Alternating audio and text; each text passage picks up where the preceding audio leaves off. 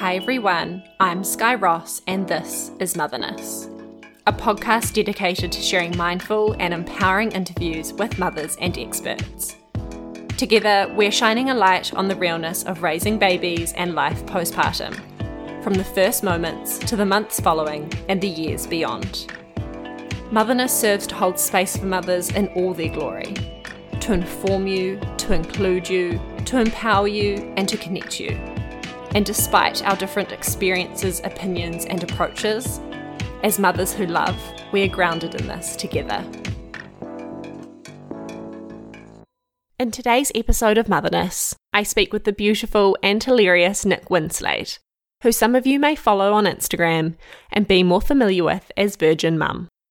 Nick is a mother of two, and today we chat through both of her fourth trimester experiences, including all the lessons she's learned along the way and the wisdom that comes with being a second-time mum. Our conversation is as funny as it is real about the trials and tribulations of having young kids. We cover Nick's reflux experience with son Marlo, her thoughts about society's obsession with the sleep expectations of newborns, the transition from 1 to 2, her contrasting feeding journeys, and her trying physical recovery with a rectal prolapse, which she recounts with the complete honesty and hilarity that she's loved for.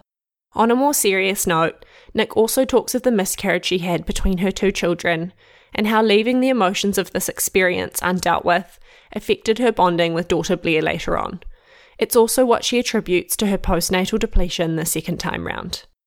Nick's openness about her loss and the challenges she faced as a result is something I know a lot of you can relate to and will be grateful for. Like Nick says throughout the episode, when it comes to being a mum, especially with a baby, we just want to know that what we're going through is normal and that it's temporary. So I hope you find comfort in our conversation today and have a laugh with us too.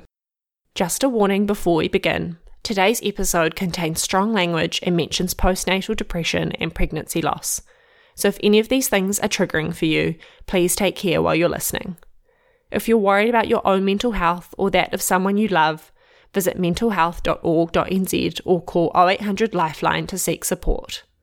Here's Nick and I for Motherness.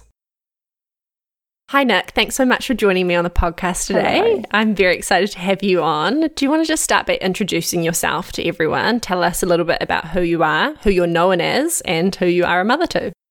Well, my name is Nick Winslade and I'm from Nelson originally, but now live in Mount Maunganui.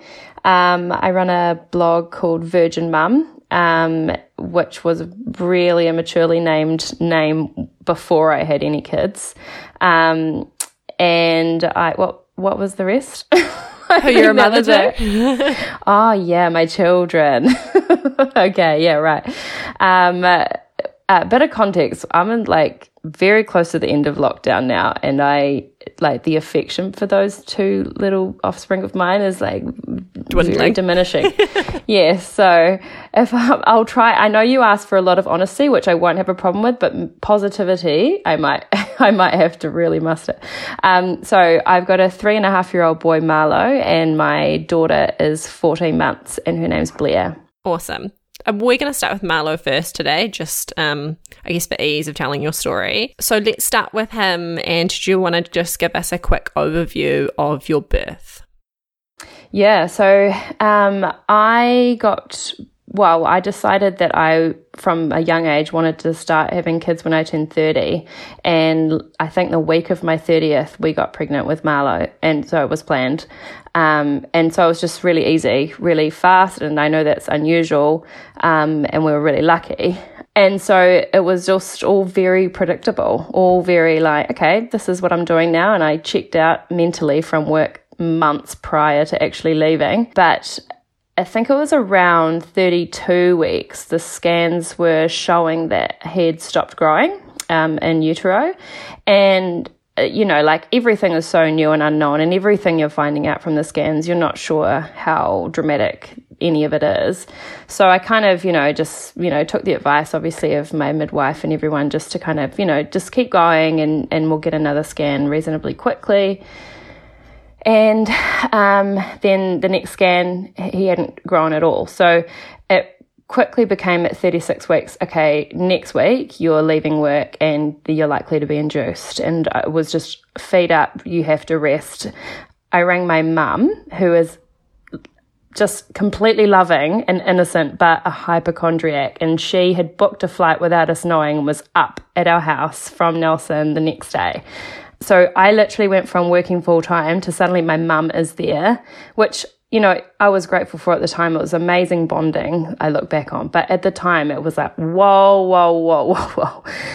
And then, at, you know, we had a few appointments at the hospital, and I remember one appointment sitting with the obstetrician in the hospital, and she, you know, was checking all the, you know, the critical things, the Dopplers and all of that, and it all looked okay. And, you know, her advice still was that we should be induced. And I kind of, like, you know, didn't really even know what that meant. I just thought, like, oh, okay, we got to get him out. Like, whoa, you know, this is all so quick and soon. And I'm someone who does like to, you know, ask questions. And I do remember that from my antenatal class was saying, you know, make sure you ask questions. You should be empowered and to know, have enough knowledge to make an informed decision. So, but my questioning, my husband and my mum in the same room were going, what are you doing questioning this? Get him out. Let's get him out, you know. And it was such a suddenly very stressful from, you know, being otherwise quite cruisy other than the nausea. Suddenly like, okay, wow, he's coming, and, you know. So we booked the obstetrician like, when would you like? And I was like, well, I'm free. When are you, you know? So I chucked it in my calendar because I'm addicted, you know, I was still in work mode. So I literally put in have a baby in my calendar at 9 a.m. on Monday morning. Then, went in, and we were in this tiny assessment room without any, like, windows at all. And got given the gels, and, you know, nothing happens other than, like, intense cramps, but it wasn't escalating at all. And I remember, you know, we'd be going for walks around the hospital, around the lake, everywhere. This is North Shore Hospital. We'd just, like, every time we'd go past the birthing suites, we'd hear, you know, horrors from like other women in labour. Yeah, mooing and screams.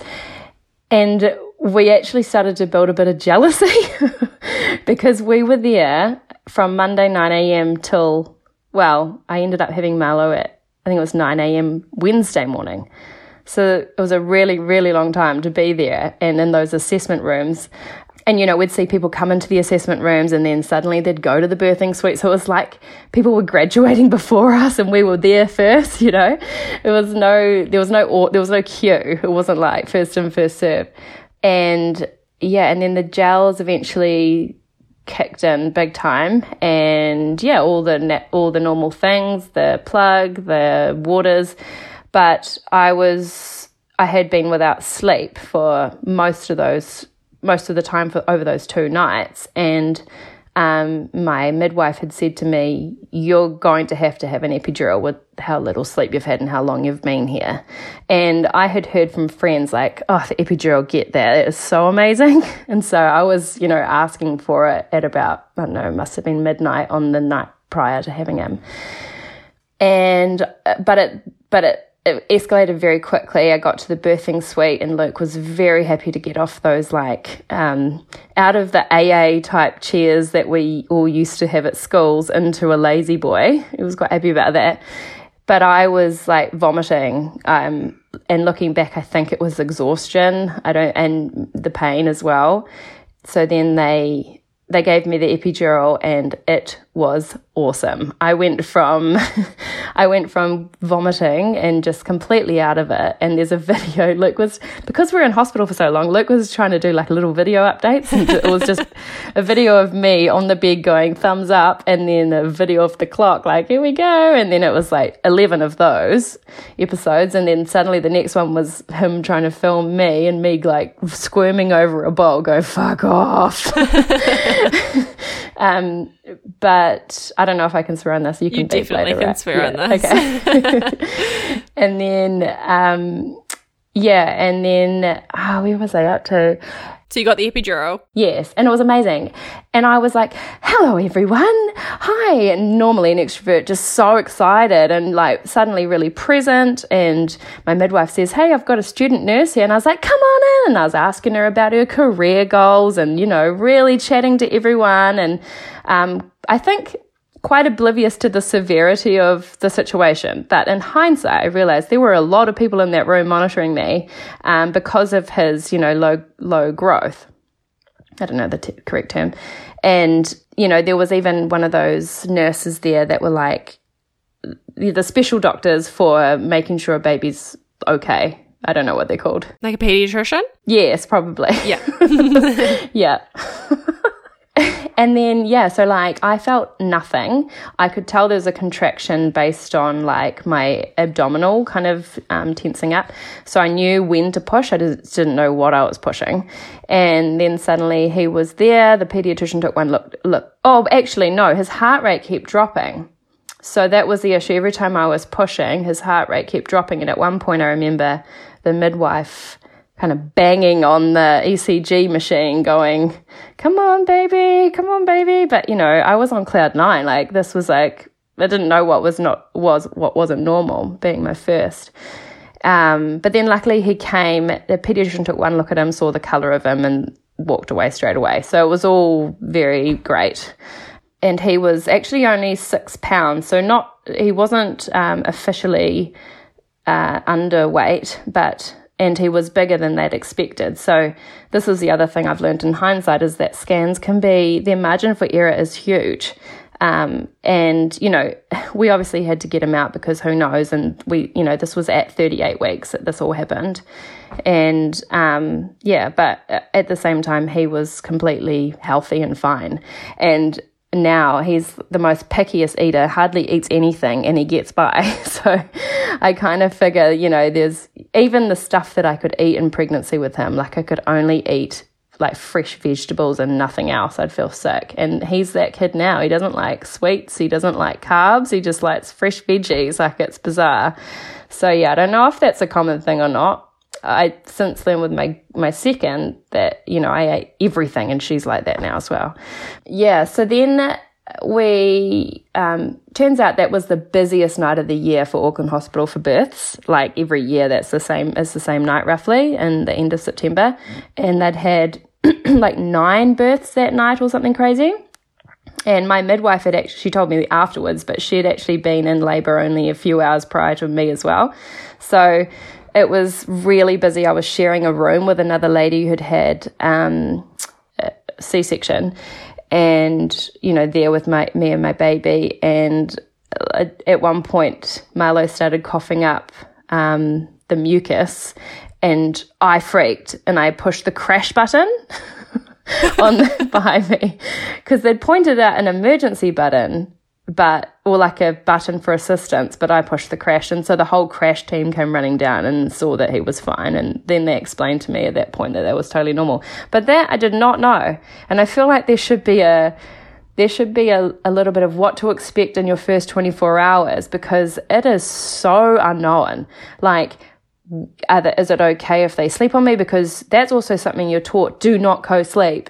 But then you're also, you know, the odd midwife will just whisper under their breath, like they're going to want to sleep on you all night. And now you get that, right? And I think, you know, once you've had multiple children or if you've been around enough people that have had kids, you kind of might have enough self-confidence to just do that.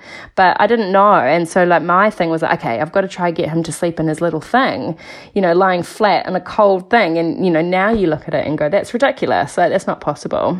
Yeah. So I think, you know, Luke went out and kind of had him sleeping on him in like waiting rooms to let me rest for a bit. And then I think the nurses actually took Marlo off him and put him once he was asleep, in a little crib and put him with his little name next to him so Luke could get some sleep as well because Luke had been awake the 3 days I had.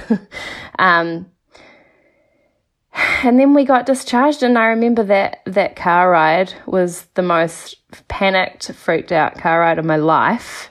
I was like cat on a tin roof with anyone coming near us on the motorway. And if you're in Auckland, you'll know, like you go up to on the North Shore, you go up to Warkworth birth care, and that's quite a drive to be your first drive, and at 100 Ks, you know. Yeah, we did the same one. Yeah, it's quite a way away. But that place was a haven after being in hospital for 3 days. That was just it was silent. You had your own bathroom, like the food brought to you. It was incredible. And the assistants, like you had 24-hour assistants to call on a nurse to come and, you know, check what you were doing, RE feeding. And I remember looking back, I had to have her, because Marlo was so little, he found it really hard to latch on and just stay on, or he would fall asleep. And so just not have the suction. And so at some point, it's very vague, but it's kind of like a flashback of a nurse was milking me at one point and using her hands. My memory's so blurry, but I'm sure her hands, and putting my milk into maybe a teaspoon and then syringing it and then giving it to Marlo that way. So, I don't know how far I've come, but yeah, like I just that was hard, but I was still on cloud nine. Like I had an instant connection with Marlo, absolutely besotted in love, all the feels, all the emotions, like insane tears of joy. And I was FaceTiming my friends, and especially ones that had been mothers well before me that were so excited about this, you know, and they tell me now, like, how did you have the energy to do that? And I think it was just adrenaline. But then, you know, day 3, it wore off dramatically, and I was so low, crying like all day. Had Marlo in bed with me, and the nurse came in going, "Where's your baby?" Because all she could see was an empty bassinet, and I'm crying. It probably looked like the start of a really bad TV horror. But yeah, because again, that co-sleeping thing is very discouraged. But I was like, I'd been awake all night, had no sleep, and I was at that point just doing what I needed to do. And I remember I even took a selfie of myself in tears with Marlo next to me, just going, I know that this moment will be funny one day, or I'll look back on it and go, wow, that was such a hormonal ride. And I think, you know, most mums know that comes, but I didn't at the time. And yeah, and then I can't even recall what happened after that, but his feeding just improved, and he was a bit of a snacker. Like, I didn't realize that that's what he was until a little bit later on, but a bit of a snacker, and he'd vomit often as well. And, you know, we saw a lot of help based on just not knowing that much, and his sleep was terrible. So I think when sleep's not good, you end up Googling a lot and trying to seek expertise from probably the wrong places, and sometimes from professionals as well. And, you know, he was diagnosed with a tongue tie, but not until like 3 months. But in hindsight, I'm kind of like, I don't even know if that was the problem. I honestly just think he was a snacker and he vomited a lot. We'd tried all the different medication for reflux, and it didn't make any difference. And what I know now, and I'm not a doctor, but what I know now is if they're growing fine, then I don't actually think it's reflux. I think reflux is really because sometimes it can be silent and there can be no vomit at all.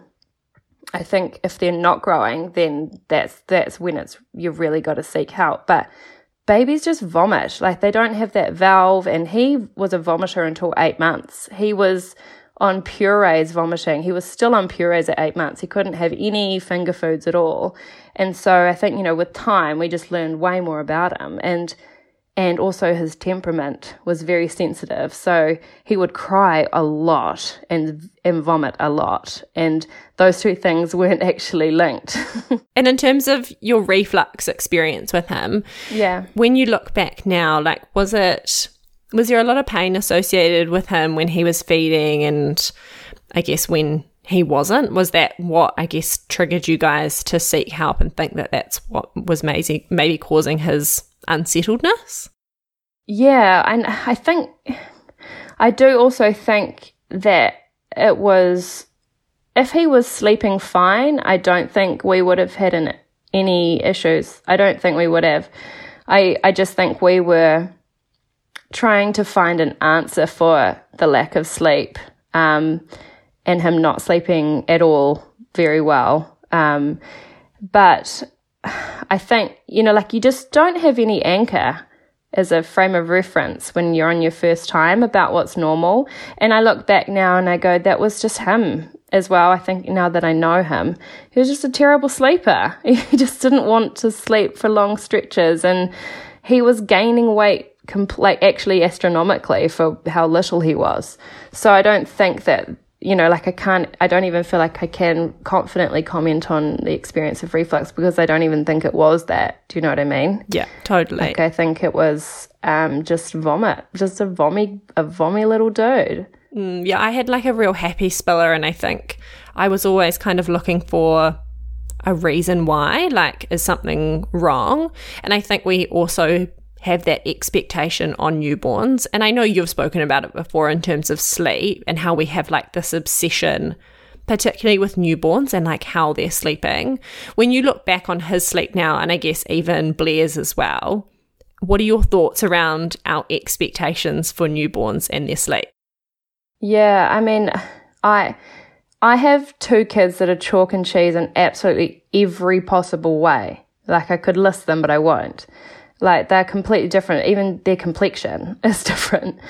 And I think that has shown me that they're just different kids. There's different temperaments, different personalities from day one, even down to the pregnancy and what I could eat, And I think that's what I would put it down to in terms of the variations and like sleep. But the expectations are rough because, a friend and I were pregnant at the same time and having our kids together, and our friends that had kids, quite a wee while before us, they said, we had our kids sleeping through the night at 6 weeks and we followed this schedule. And so we're like, well, tell us the schedule. So both of us learned this thing off by heart, wrote it all down so we'd remember, and we were trying to implement this schedule from day one, and it just was not working for either of us. 6 weeks comes and goes, and then we both get a consultant in to come and help us because our kids aren't sleeping. And this went on, yes, the consultant offered a lot of, I would say, traditional advice, and I wouldn't seek that advice again, but I know when you're wanting control, you'll find it in wherever you can. and I don't think there's anything wrong with that, but as long as you're aware that, control, you can't have control, essentially. Depending on your kid. There might be some kids that actually respond really well with structure and schedules, but I'm not someone who does, and my kid isn't either, and that's not surprising. So, and obviously it's not like I've thrown routine completely out the window. Of course we do, but it's just, I think in those early months, it's so important to know that newborns are meant to wake up overnight, and if they sleep for longer, that's a bonus, but it can't be a goal, because I just feel like it's just gonna, I don't know. But I did. I tried to. I did that on number 1. But then with Blair, she ended up sleeping through the night all on her own. Like, even from the first week, I was having to wake her up to feed her, which was the advice. So complete opposite. Yeah, it's funny how they're all so different, hey? And I think as well that benefit of being a second-time mum, but we'll get to that. Yeah. You mentioned before as well, we're told not to co-sleep, but that your baby might want to sleep on you.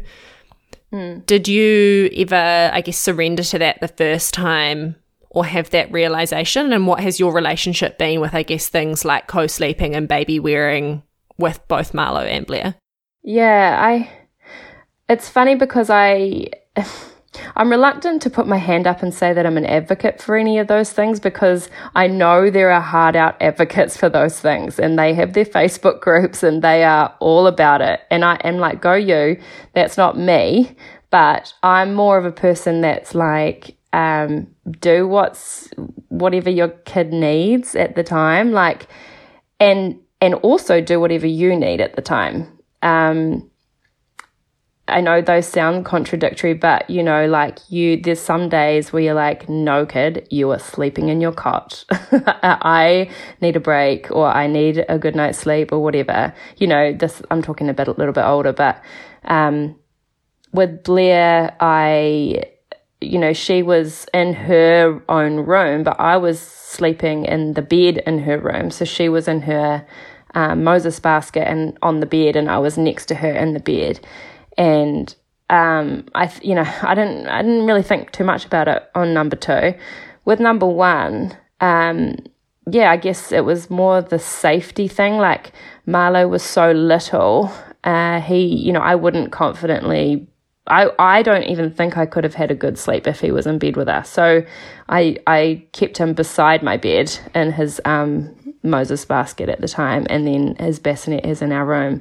But, you know, even now as a 3.5-year-old, he wakes up and comes into our bed at some point. So I'm not an advocate for it. I just do what's necessary, and there's some nights where I'm hard on him and make him stay in his own bed. Yeah, like, I'm not one way or the other. I just depends on, I guess, like how where I'm at, and what I'm comfortable with. And I do think there's a role to play for like teaching them and helping them feel safe in their own bed, and making sure that bed's actually comfortable, because there's been times I'm like, this is not a comfortable bed, and I'm making you try and sleep in here. But yeah, I think it's just really natural for kids to want to be near you. And maybe that's a part of my upbringing too. Like, I can remember at some age that I obviously had enough memory to remember, like being in mum and dad's bed and like hearing my breath against dad's breath and realizing dad has deeper breaths than me. And, I'm like, okay, so that, I'm sure that doesn't wear off. It's not like, you sleep train hard out, but then at some point they're going to come into your bed again, when there's thunder and lightning or whatever. I don't even know if I sound really flaky right now. No, I completely agree with you. It's kind of like some days you want to do what's right for you because you're touched out and you've had enough, and other days you want the snuggles and they want the snuggles, and it's kind of like I'm the same. I'm more like as and when we need it, when she needs it, when it works for both of us, she can come into our bed. And then some nights I'm like, I'm not having this. And it's a little bit beyond the 4th trimester and that newborn stage, but I think I completely know what you're saying. Doesn't sound flaky at all. Let's talk about your physical recovery, first of all, with Marlo. Oh, yeah. Going into it the first time, you've got things like your postpartum body, you're bleeding, potentially you've got some tearing, your milk comes in, all of these fun things about having a postpartum body. What surprised you most about the physical recovery the first time around? Well, the first thing being the after pains, which I had never heard of before. I had no idea that they existed. And because I'd had that epidural, I don't think I felt the worst of them, but I felt them with Blair. Holy shit. They were like just the same as like my contractions in late labor. And but on number 1, I'd never heard of those, didn't know that they happened. And that was completely normal for a uterus shrinking back. I had no idea. The other thing that happened to me, which I haven't shared much of because it's super gross, but I'll do it here. And it happened on both kids. So around about, I think it's like maybe probably a bit earlier, like maybe like a month to 3 months, I just had absolute agony going number 2s, like to the point of like, I think subconsciously holding it in, afraid to go to the bathroom because it would rip and tear and bleed and be absolute agony. And I have one hilarious story, and I don't know why I'm sharing it, but I will. So I was, this was after having Marlo. I was staying down at my mum and dad's in Nelson. We went to visit with him, and I had when you pain's coming and you can't do anything about it, so you kind of like, you're stressed about it before it's even real. And I'm like, I just come in, and Mum knew about this. Mum knew all about it. I come in and say to Mum, I need to go. And she's like, oh, okay, honey. And I was like, I'm going to run a bath. And she's like, you do what you need to do. And my dad's in the room going, what's going on? And we're just like, Mum just shakes her head like, nothing. And I had to go and run a bath, and I squatted like a dog, and I took a shit in a fucking bath. And it was the most dehumanizing, like degrading lowest point in my life. And like, how much do you want to know? That thing was so fucking hard that I had gloves on, I could grab it and it stayed intact because I'd obviously held on for so long. And I had previously, I bleached so much but I bleached, not my asshole, I bleached that bathroom so intensely after that. But yeah, I was drinking the recommended water intake for a breastfeeding mother for a week. And like no one can do that. It's like you're drinking all day long. I was doing that for a week. And I think it was like 18. It was something ridiculous. I can't remember now. I'll look it up later. But it was a ridiculous amount that it was recommended to have.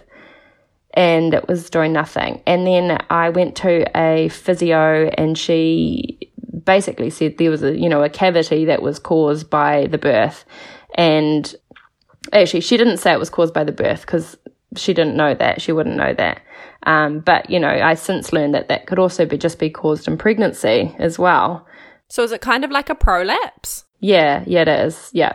There's like 7 different prolapses or something, and it was more of a rectal one. So I think most people have like bladder leakage or even like number 2 leakage.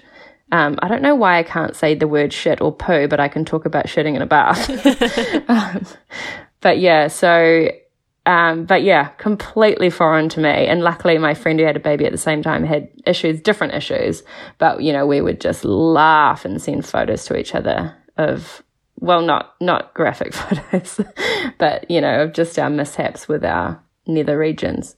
But yeah, I think that was really helpful at the time. And that's something you don't get from an antenatal group. Is that kind of, I interviewed a postnatal physio for the podcast, and yeah, I learnt so much. There's so many things you don't know, and I walked away from that going, I wonder if I've got something going on that I don't know about. Yeah. For anybody listening who might be like, this sounds like me, can you just kind of take us through what you did to, I guess, recover from it, or whether it just got better with time, and whether there were any other symptoms that people should look out for that might lead them to maybe need to go see a postpartum physio?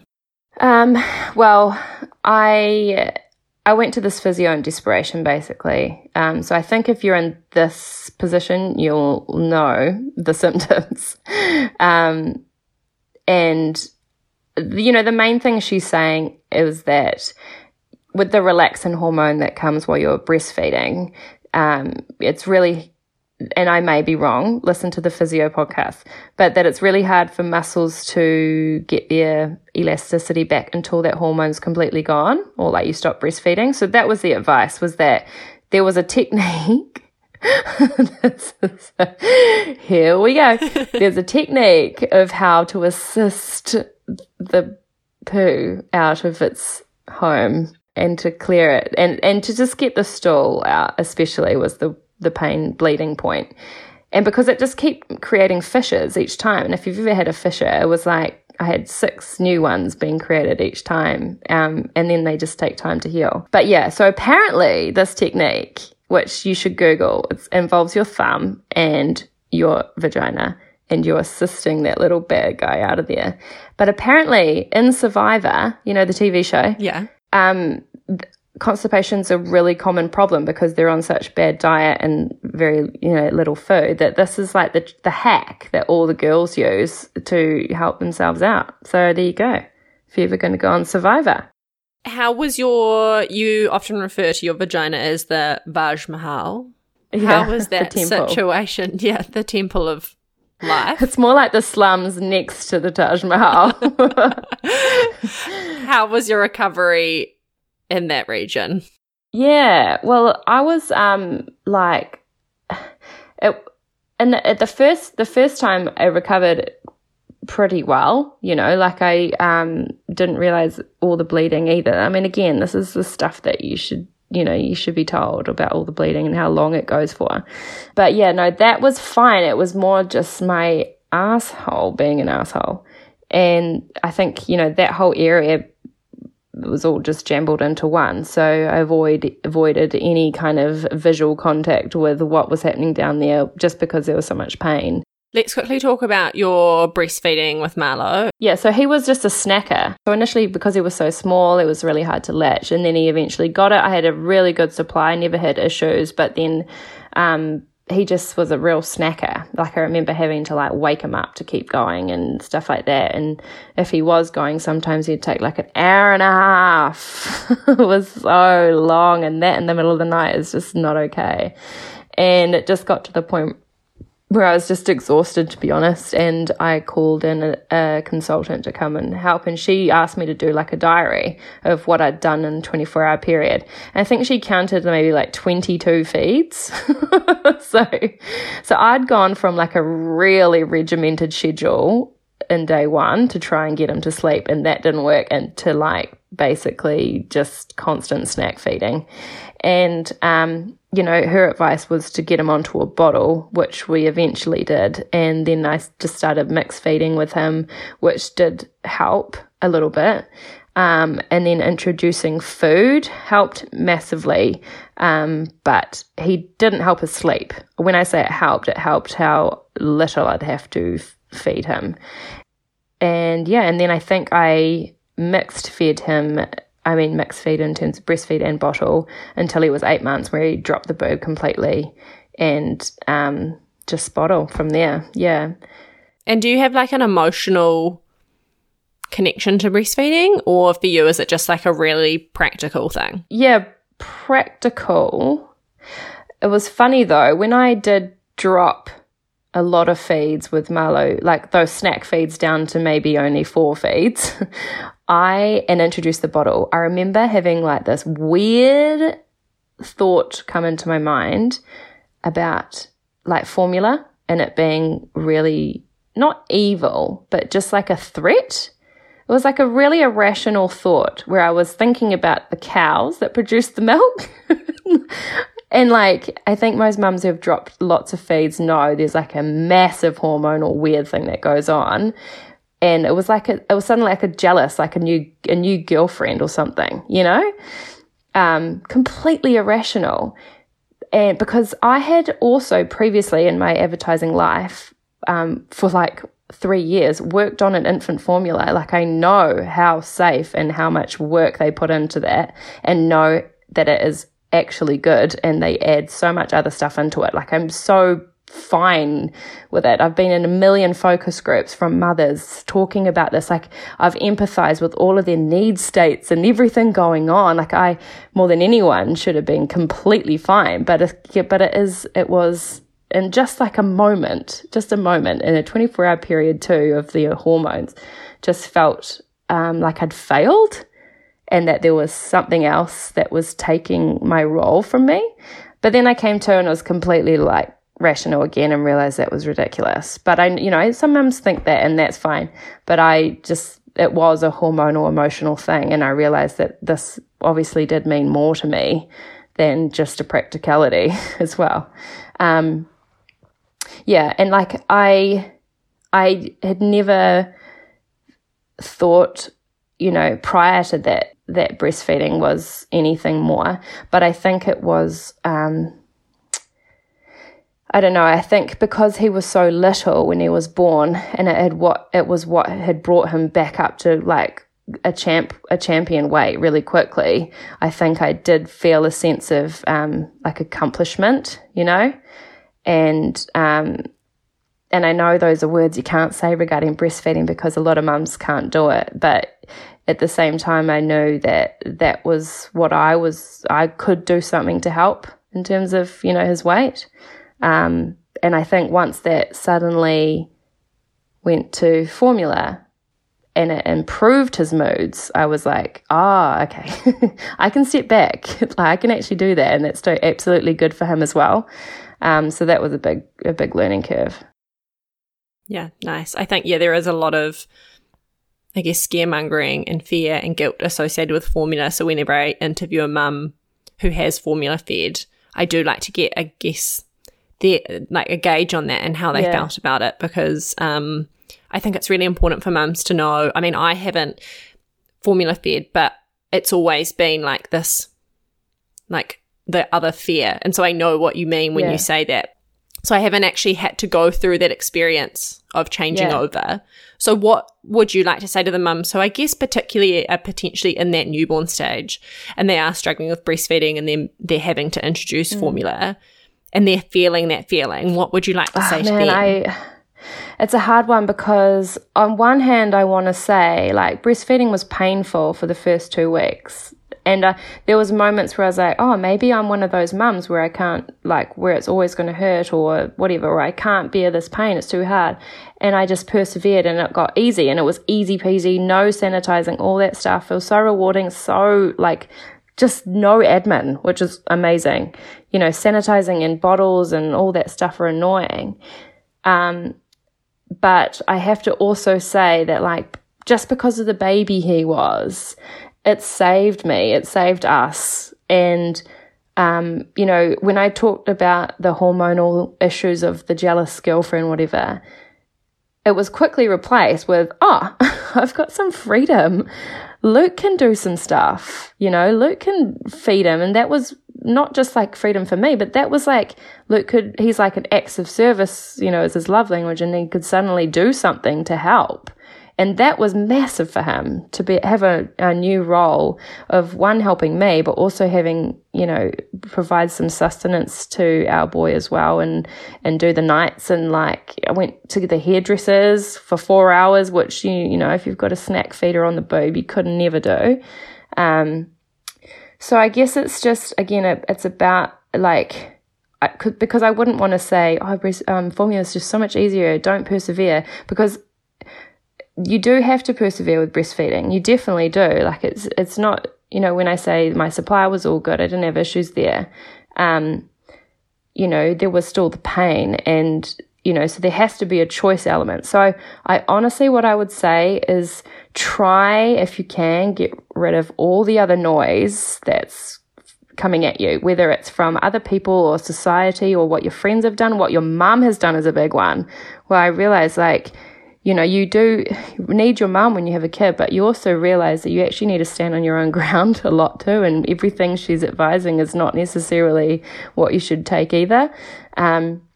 So if you can, try and get rid of all of that, all of your, I guess, your perceptions of what other people might think and all of that, and actually just go, well, what do I want and what do I actually want, and persevere with that.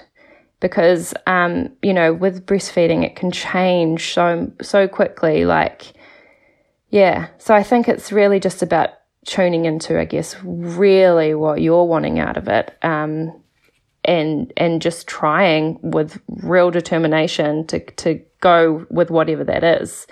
And obviously, if there's medical advice, then take that, because that's a different story. Yeah, I think that's great advice. Thank you. You were talking about your husband just then, and when we talk about the 4th trimester, we are always talking about baby and how it's adjustment for mum, but it's also an adjustment for dads as well. So when you look back on your 4th trimester with Marlo, and I guess a little bit beyond that, when you guys were still going through that experience of him having reflux, how did your husband embrace that time, and how was having a newborn baby for your relationship in those first few months? It's such a hard one to comment on. Like, I wish I'd done more, like, I wish I had more insight into this, which isn't that just a sign of, you know, actually how little effort I have put into our marriage since having kids. I think it's also because we're putting so much into these other little humans that you've only got limited energy, and I think it's something we need to talk about more. Yeah, you know? Yeah. Well, there is, you know, now that we've got a daughter, And Luke has this amazing bond with her. He got it immediately. He's got this incredible bond with her. And he's never had that with Marlo. Like, never bonded the same as what he's got with Blair now. And I do hear that's pretty common dad-daughter thing.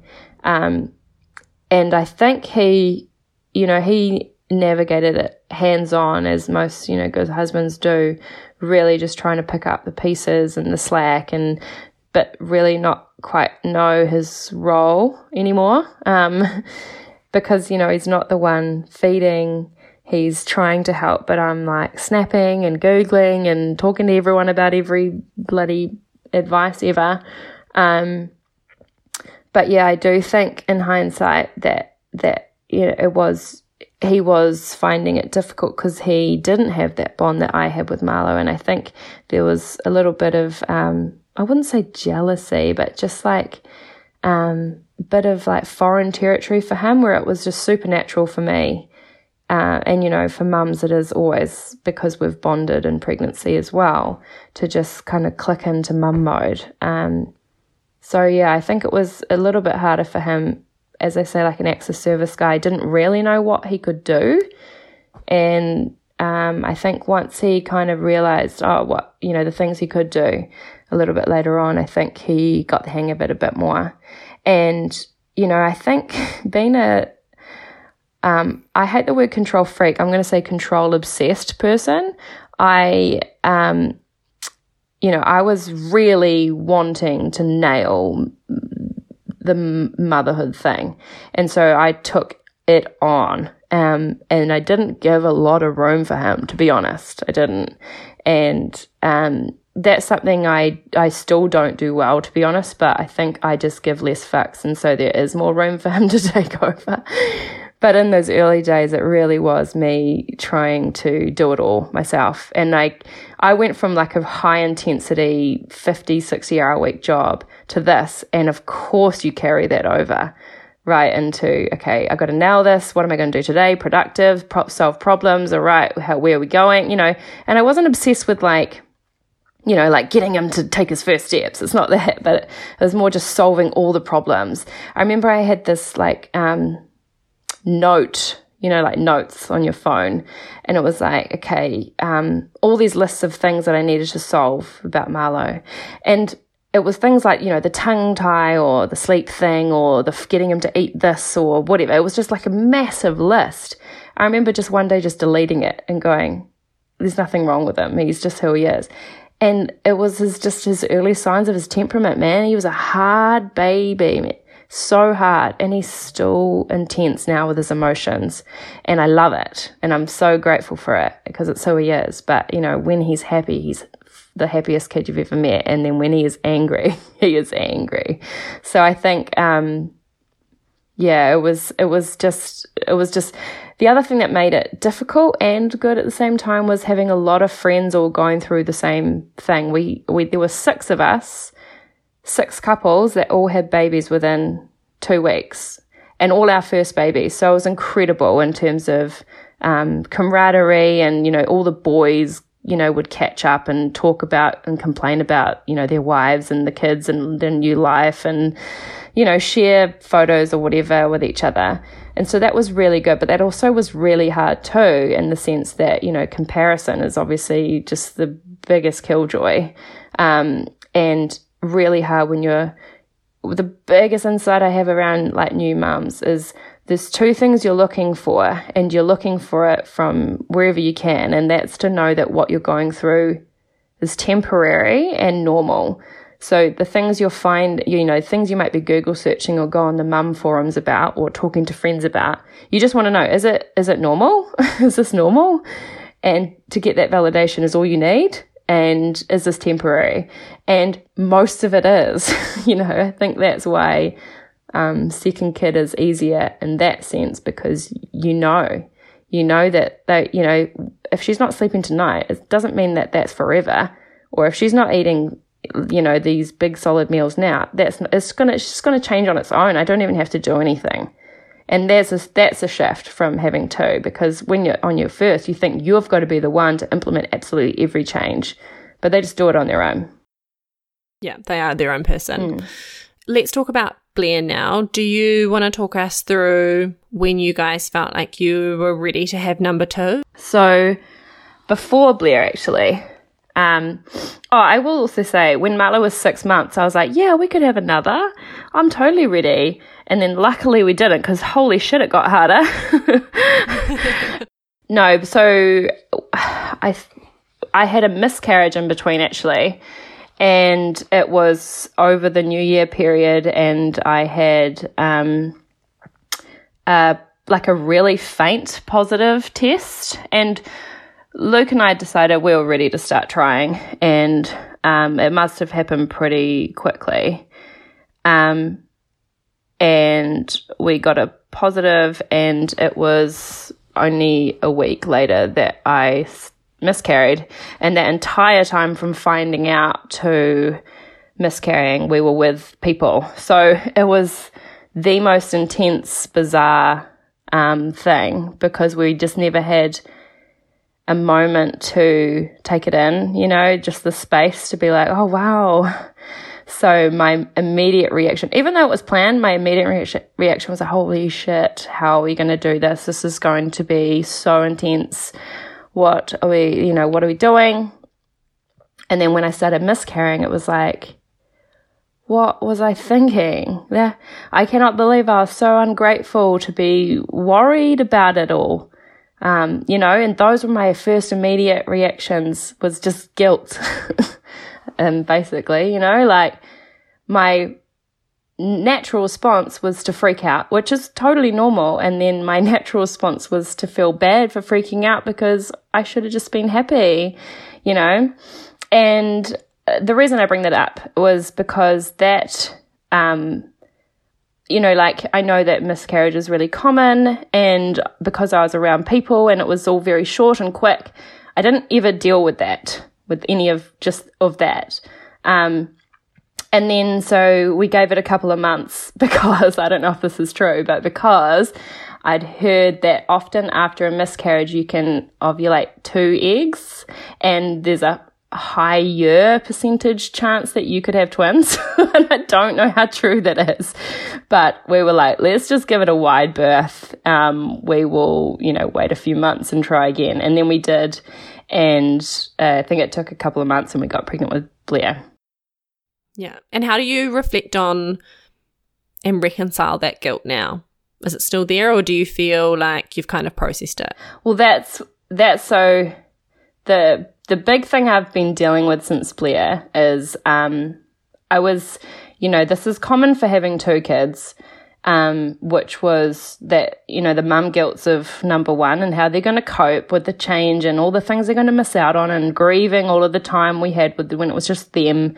Like, I know that's really normal, but I actually didn't bond with Blair initially, and I found it really hard to have that same feeling like I had with Marlo.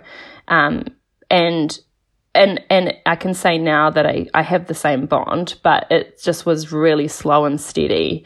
I had to almost work at it, but realizing the absence of that connection and that really strong affection was a lot to do with guilt. And I thought initially that it was the guilt of, Marlo missing out and me not being as available for him. But that was almost a manifest of, since realized of, my undealt with guilt with this miscarriage, and realizing that I just didn't even give it any airtime, which if you're a really rational person in your own head, like you're always trying to like rationalize your own emotions, you realize it's just not a good way to do life. And I unfortunately have that as a default. I actually just ended up trying to let myself feel like the emotions of that miscarriage, and I have to kind of probe it out of myself. So I wrote a letter to each of my kids, including that one I lost, and the one to Marlo was all around like being super protective of him, and really feeling like he's fragile and he's my responsibility to protect him. And then to Blair, it was, I love you so much. I just don't feel it right now, but I do love you, you're mine, blah, blah, blah. And then the one to the baby I lost was more around just a complete acknowledgement of you being a life that we created that would have had siblings, and you were loved, and you had a family and you existed, I guess. I know everyone has a totally different experience in terms of miscarriage, but I just hadn't acknowledged it enough. I hadn't processed it enough. I think my default, my survival mechanism, I think, was to kind of play it down in my head and go, it's common, it's natural, what was meant to be will be, that kind of stuff. And often, that stuff is good, but I think once you've gone through the motions and once you've really let yourself grieve or feel or whatever it is, then those kinds of like inspirational canvas memes are appropriate. But I think for myself anyway, I can apply them too early and realize I haven't even really experienced whatever I needed to really kind of let that go. And from there, that's when my relationship with Blair just went grow properly, It wasn't stunted anymore. I let go of so much of the mum guilt I had around Marlo. And there's a term I've talked about a lot, which I have not coined. I think there's a book on it called postnatal depletion. And you will know all about it. It's essentially like that feeling of just real emptiness, especially postpartum. And it's not to the dramatic extent of postnatal depression, but it's definitely the start of. But it's kind of, I guess, the early signs that are way more common, that are hard to identify because on one hand, I remember doing a post about it and just talking about all of the things I was, feeling, like the weight of just mundane, like every day, the same thing, just felt intensely heavy and burdening. And I remember there was a mum that replied, "That's motherhood, get over it." And I'm like, whoa, no, it's not. Yes, there are mundane days, but it should not weigh you down to the point of what am I doing, And then obviously postnatal depression is far more intense, and there are symptoms of that I haven't experienced, but I think it's almost the earlier signs of getting to that.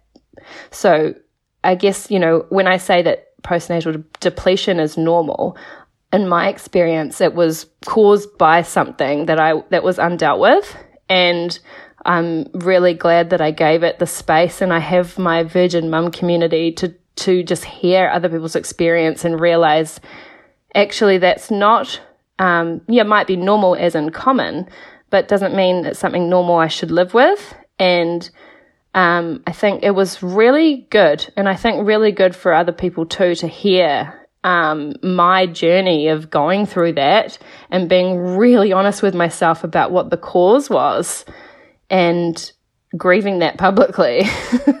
And do you think that your personality and your tendency to try do all the things and be all the things, and what we're talking about with not letting Luke do some of those parts of of having a baby and looking after a house, do you think that element of your personality contributed hugely to that postnatal depletion? Totally, like stubbornly independent. And, a big, feeling out of control is essentially my biggest fear. And emotions are that for me. Emotions are me feeling out of control. So that's just something that I have unfortunately never really been able to do in live real time, but I do it later when it's kind of gotten to the point of, for me, it doesn't bubble over to anything ragey. It just gets to the point of I have no motivation. You have to deal with it now. Yeah. Let's go into your story with Blair, and I guess, Yeah, let's talk about her birth, and then we'll kind of get into the details of how, I guess, your 4th trimester with her eventuated. So do you want to take us through her birth? Yeah, so because I was terrified that my poo pains and whatever cavity or whatever that was, I was terrified that that would be further damaged and like become even worse. So when I first got my midwife, I said to her, I'm having a C-section. Just book it in now. That's what I'm doing. I don't want to cause any more damage. And my midwife was really obliging in terms of kind of entertaining my fear. But I know now that she had in the back of her head that I would be fine. And I'll eventually come around to the idea of just doing it vaginally, Vaj Mahali, again, myself. But, she booked me all the appointments, and I met with the hospital obstetrician, and she said, often these pelvic floor things happen in pregnancy, and because I think when your uterus expands, it kind of lifts your pelvic floor up as well. And so that, she's like, there's absolutely no direct link between labor and pelvic floor issues. And I don't know how true that is. That's what she said to me. And so I was like, well, okay. So pregnancy then could be the issue. Then there's nothing I can do to avoid it if there's going to be further damage. And she did say, like, it's unlikely, like most mums experience their worst kind of pelvic floor issues from their first pregnancy.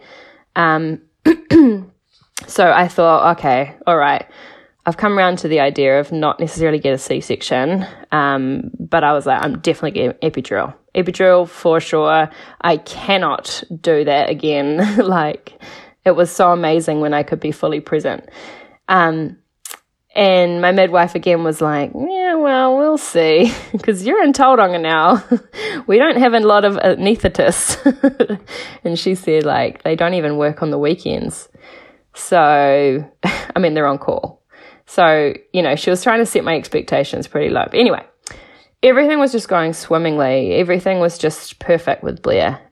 Growth, and I was getting regular growth scans because of what happened with Marlo. And she was just fine, average, just then suddenly skyrocketed even. Like, she was huge. She was like 97th percentile. And so there was never that issue or that fear.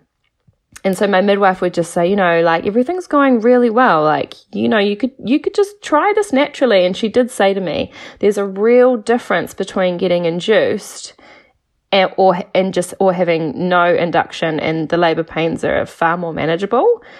And I was so skeptical of that. I was like, nah, there's no way. Like, but then she said to me, if any of my girls get induced, I make sure, or I try and get them an epidural, because induction is far more intense than without.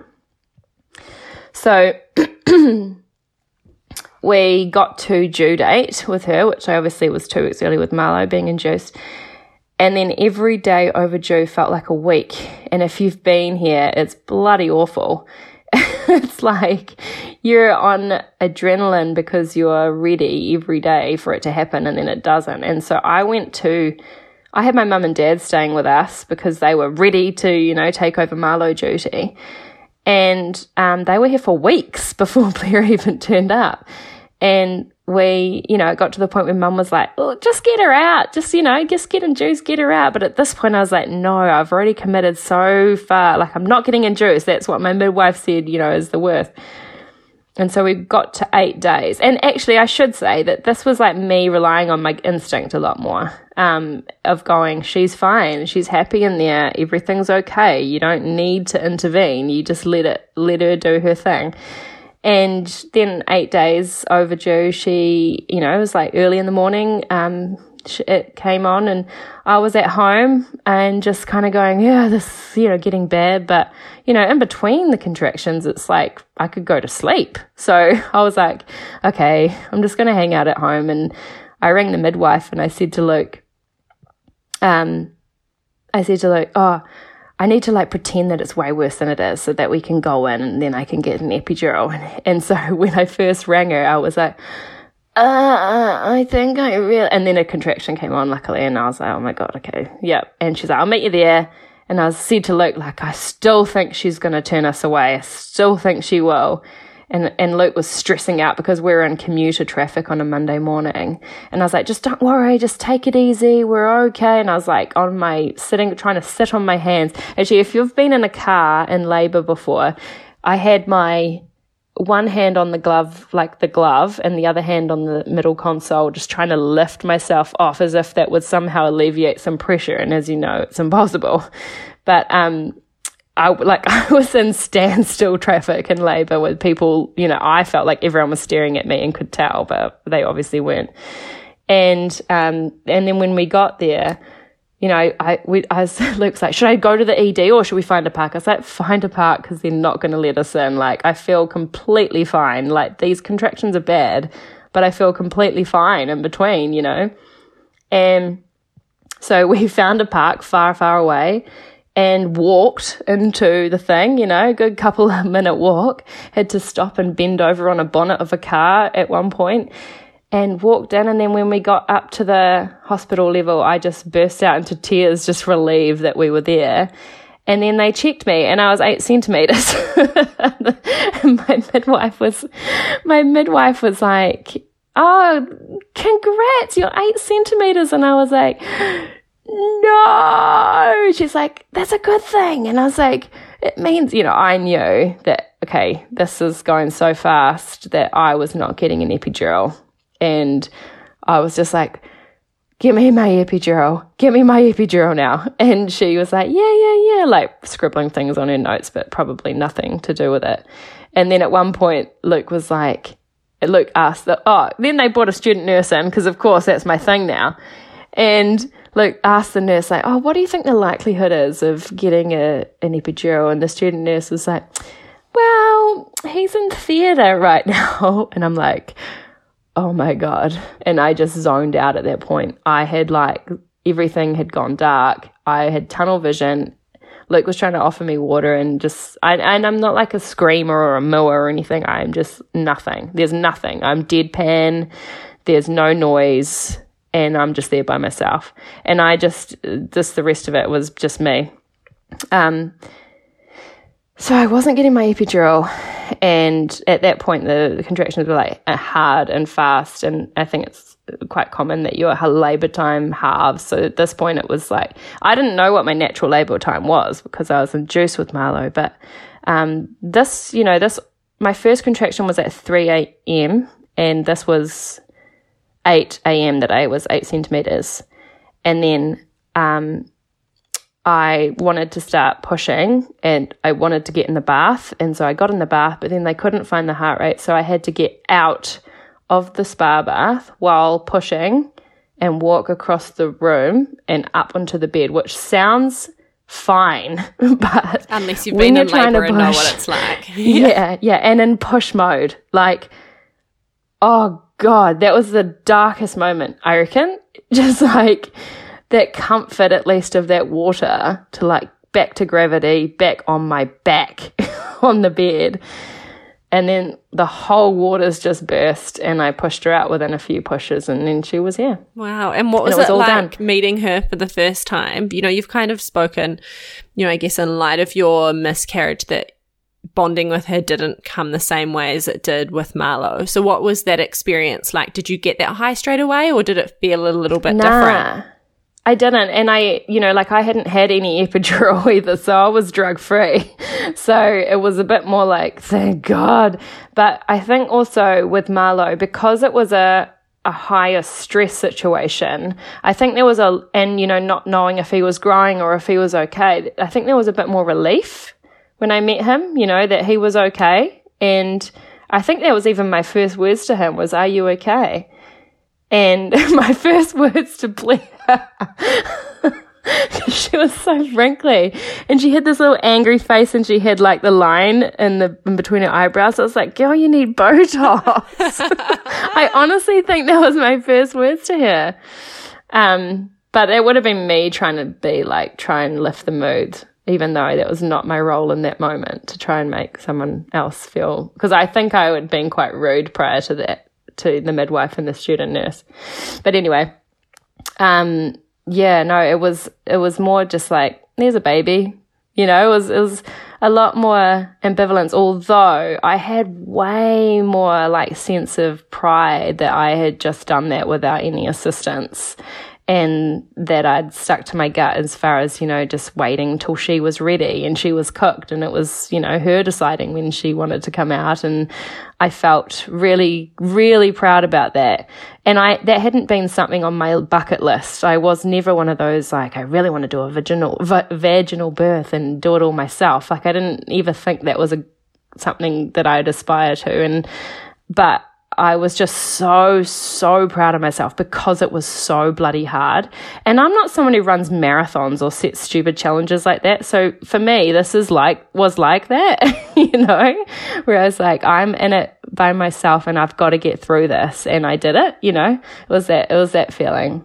And at what point did you kind of click on to the fact that it was feeling a little bit different with her in terms of that bonding and those emotions? Did you realize that straight away, or did it take a few days for you to go, this just feels a little bit different? Yeah, I don't know. I didn't realize it. Like, I was very aware that it wasn't the same feelings. I just didn't know why. And I just thought it was, you know, I've got 2 kids now. This is life. It's not a novelty anymore. Yeah, no, it wasn't until a wee while later when I think, you know, as I talked about with that kind of postnatal depletion and those other symptoms, that I realized that actually this is probably something else. And, you know, I'm not lumping those 2 things together. Like, if you don't, you know, I do have another friend who her and her partner have a bond with their kids, and they're the opposite. So, you know, she didn't get it with number 1, but she had it flooding with number 2. So I don't know if there's any rhyme or reason sometimes for that stuff either. And you know, another follower of mine, she had a baby at the same time, and she had the same thing where it was just a slow burn. It wasn't, you know, an immediate thing. And, you know, you do love your kids. You end up loving them both equally.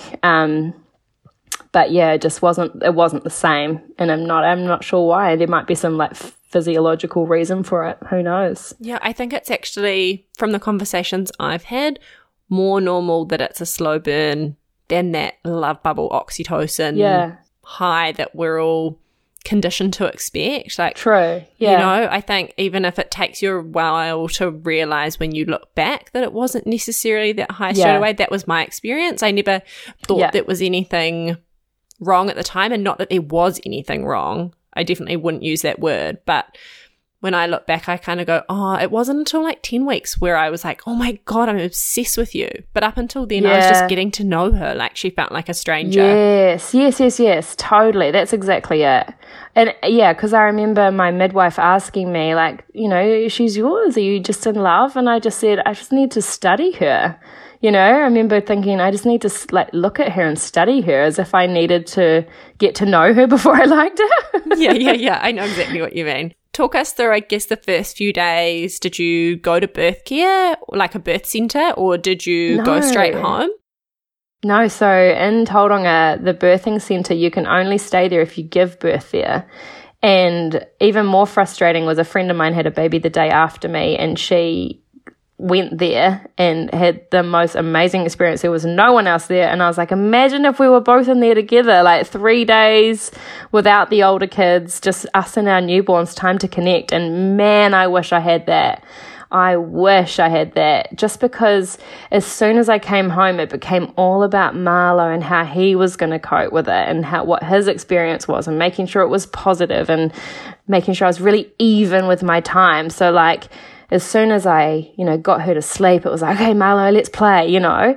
It was so much of that overcompensating. And that's a big part of what caused my exhaustion, was just, you know, overcompensating, thinking that, you know, there was the guilt there that I wasn't giving him enough, or I wanted it to be so perfect for him.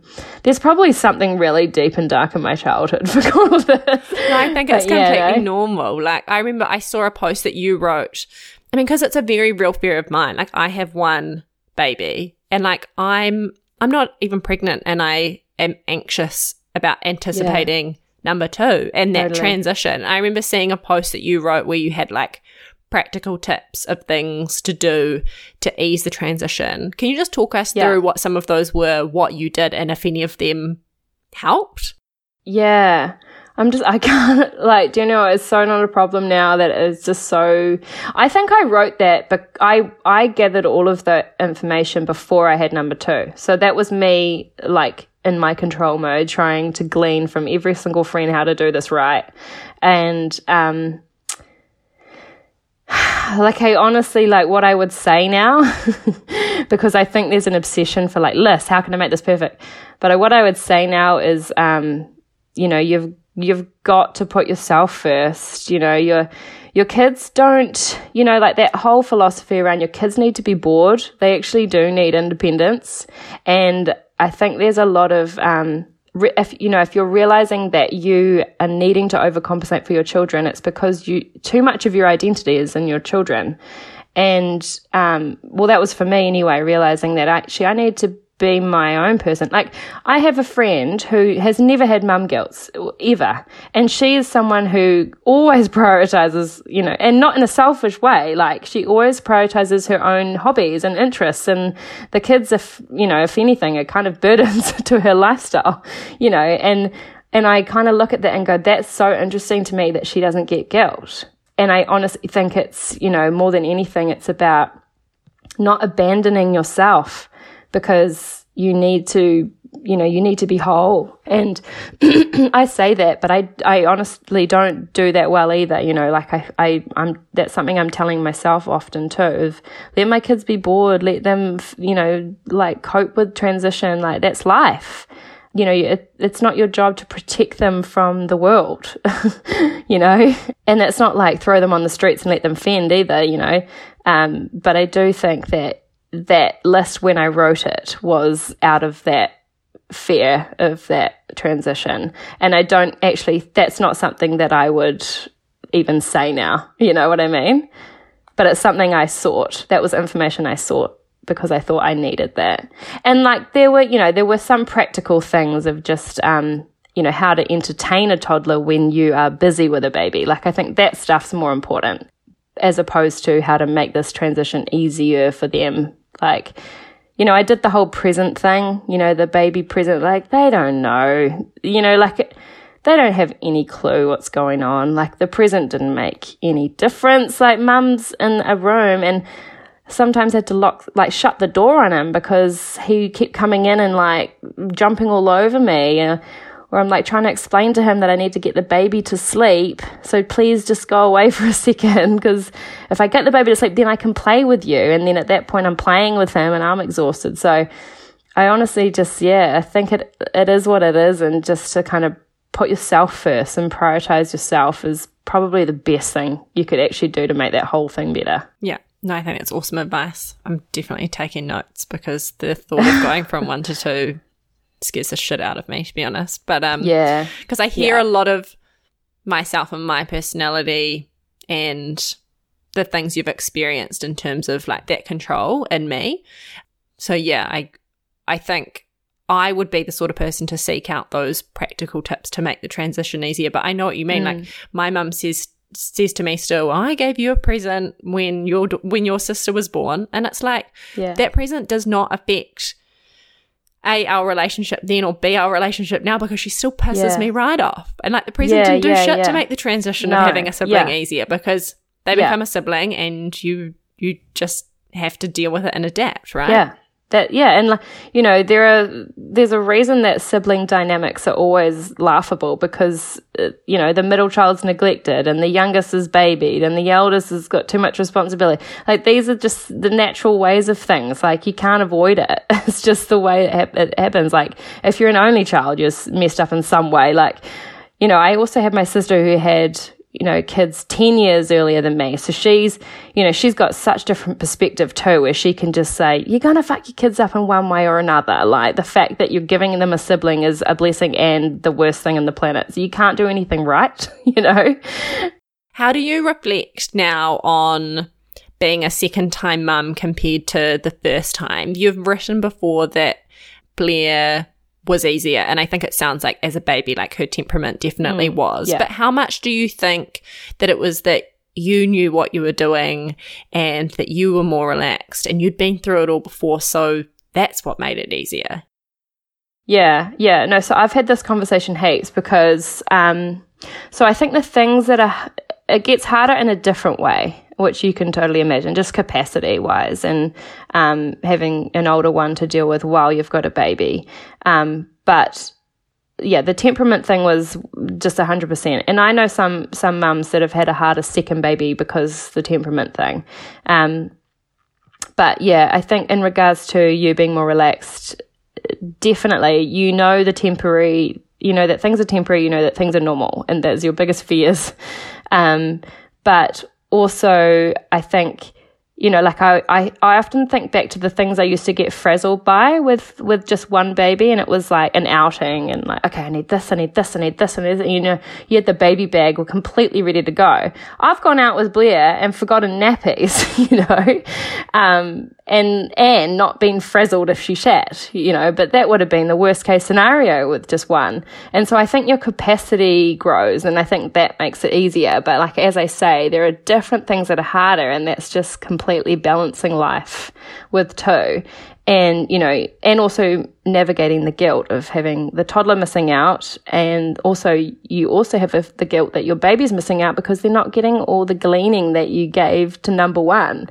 I got to Blair's first birthday where I realized I haven't really taken her anywhere, by herself, just her and I. Like, she'll come to the supermarket with me, but, I used to take Marlo to the ducks and we'd have picnics and all this stuff. And I'm like, I haven't even just stared at you in months, we're just watching your little face. Like, I haven't watched you sleeping ever, because as soon as you're asleep, I'm out doing something else, So, yeah, I think it's just, it was easier for me because of the baby, I think, more than anything, for sure. Just, she was sleeping through on her own, and she eventually stopped doing that too.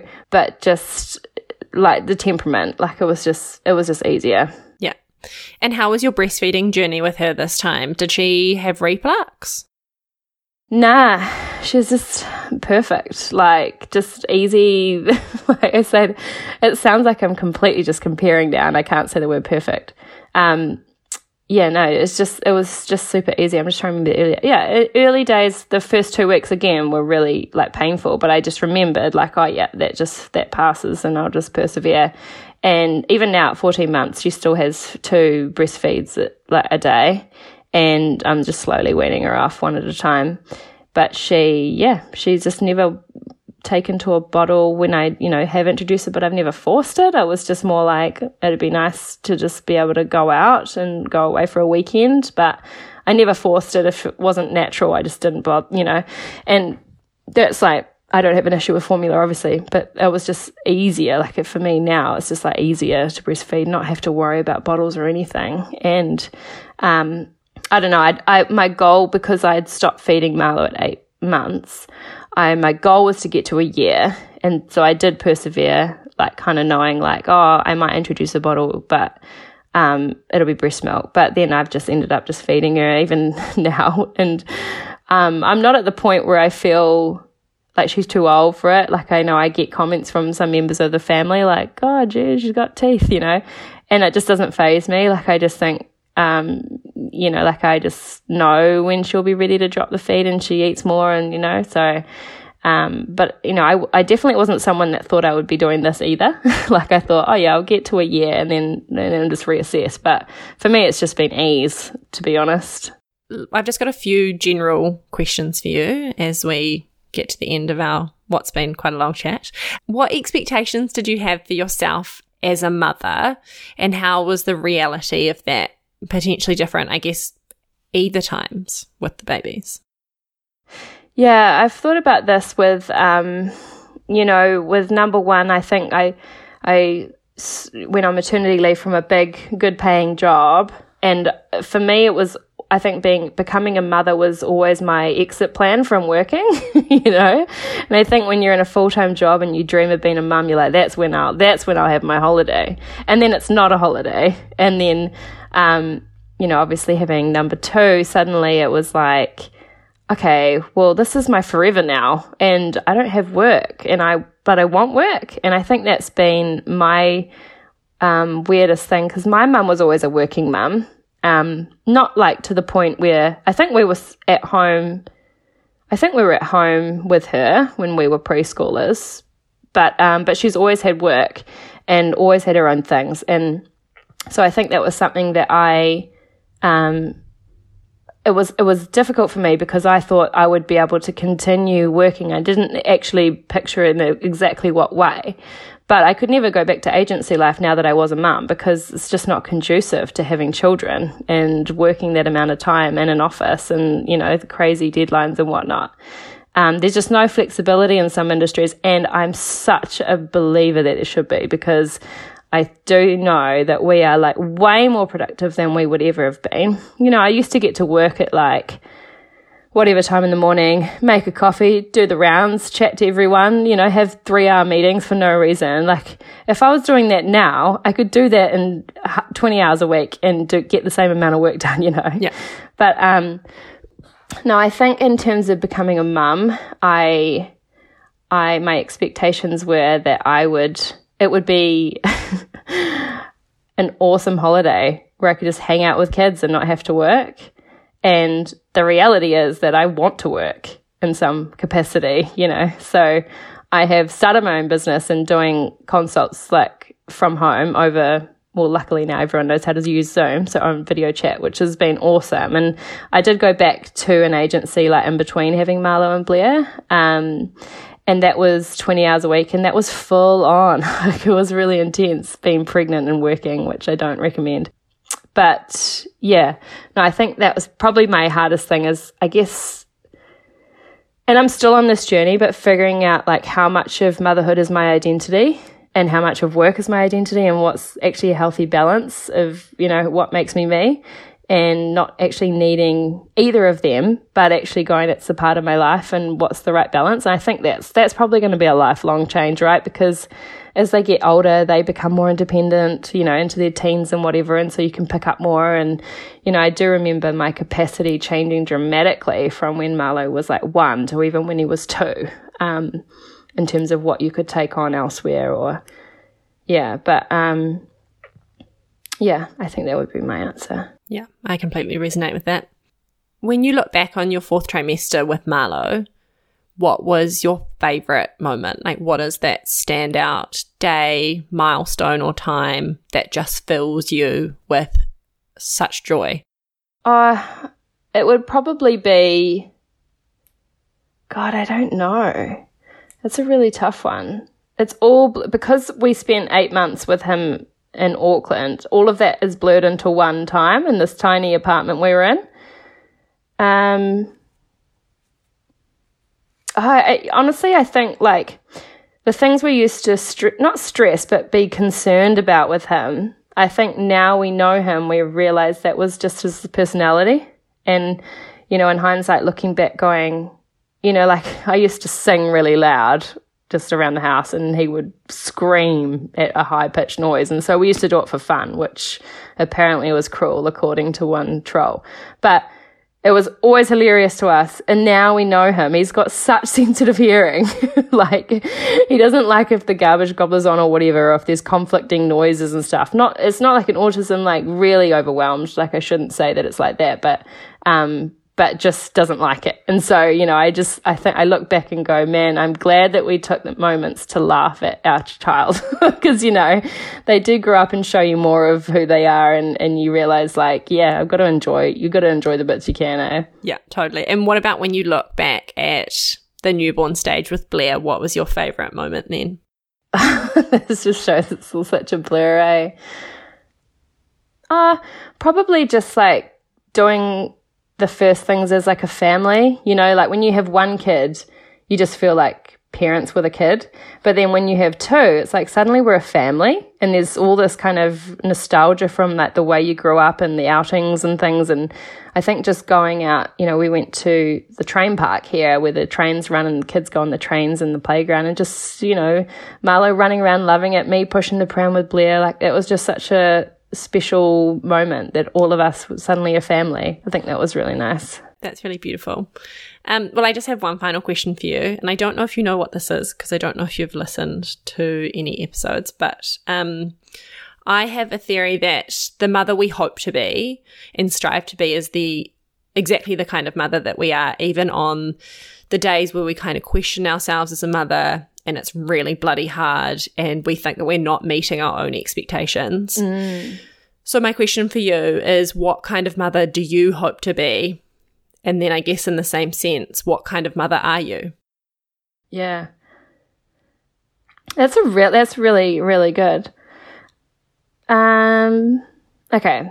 Okay, so who I'd hope to be. It's funny because I'm asking myself, what am I? But I'm like, it's natural to be like, I'm not that. Okay, the mother I hope to be is someone that can really engage with my children on their levels. Like, I have to keep saying it, like the mum I hope to be is that. And I'm quite a futuristic person, so I think about like how this will also be when they're teenagers, And I really, really hope that I'll be a mum that can really engage with my kids and really, I guess, understand them and respect their individuality and have, an ability to connect with them in that, Yeah. Yeah, amazing. That's such a great answer. I love that. Nobody else has said anything like that. What have they said? Oh, no, they've all been really different. Like, I guess it just depends on who you are as a person as well. Like, yeah, all mothers are different, all babies are different. And I think that at the end of the day, the way that we describe our hopes as parents probably looks different, and how we get there looks different. But I think in the end, we just want our children to grow up and be happy and be themselves and know that they're loved. And I just think we all articulate it in different ways. And so I just like to hear how everybody else likes to articulate it. That's true. And that goes to show that, like, obviously I've got a big value in, like, engaging and feeling like connected. Yeah. And I think when I think about it, I think about conversation. Like, I would just love to always be able to have conversation with my kids. Even when they're, adults and have their own kids. I would love, that would be my goal, that I could always have a good conversation with them about anything. Thank you so much for listening to this episode of Motherness. For more empowering interviews like this one, check us out on Apple Podcasts, Spotify, or wherever you like to listen. And if you liked today's episode, please subscribe and leave a review so more listeners can discover all that Motherness has to offer. We are at motherness.podcast on Instagram, and our DMs are always open if you need advice or would like to chat. I'm Sky Ross, and you've been listening to Motherness.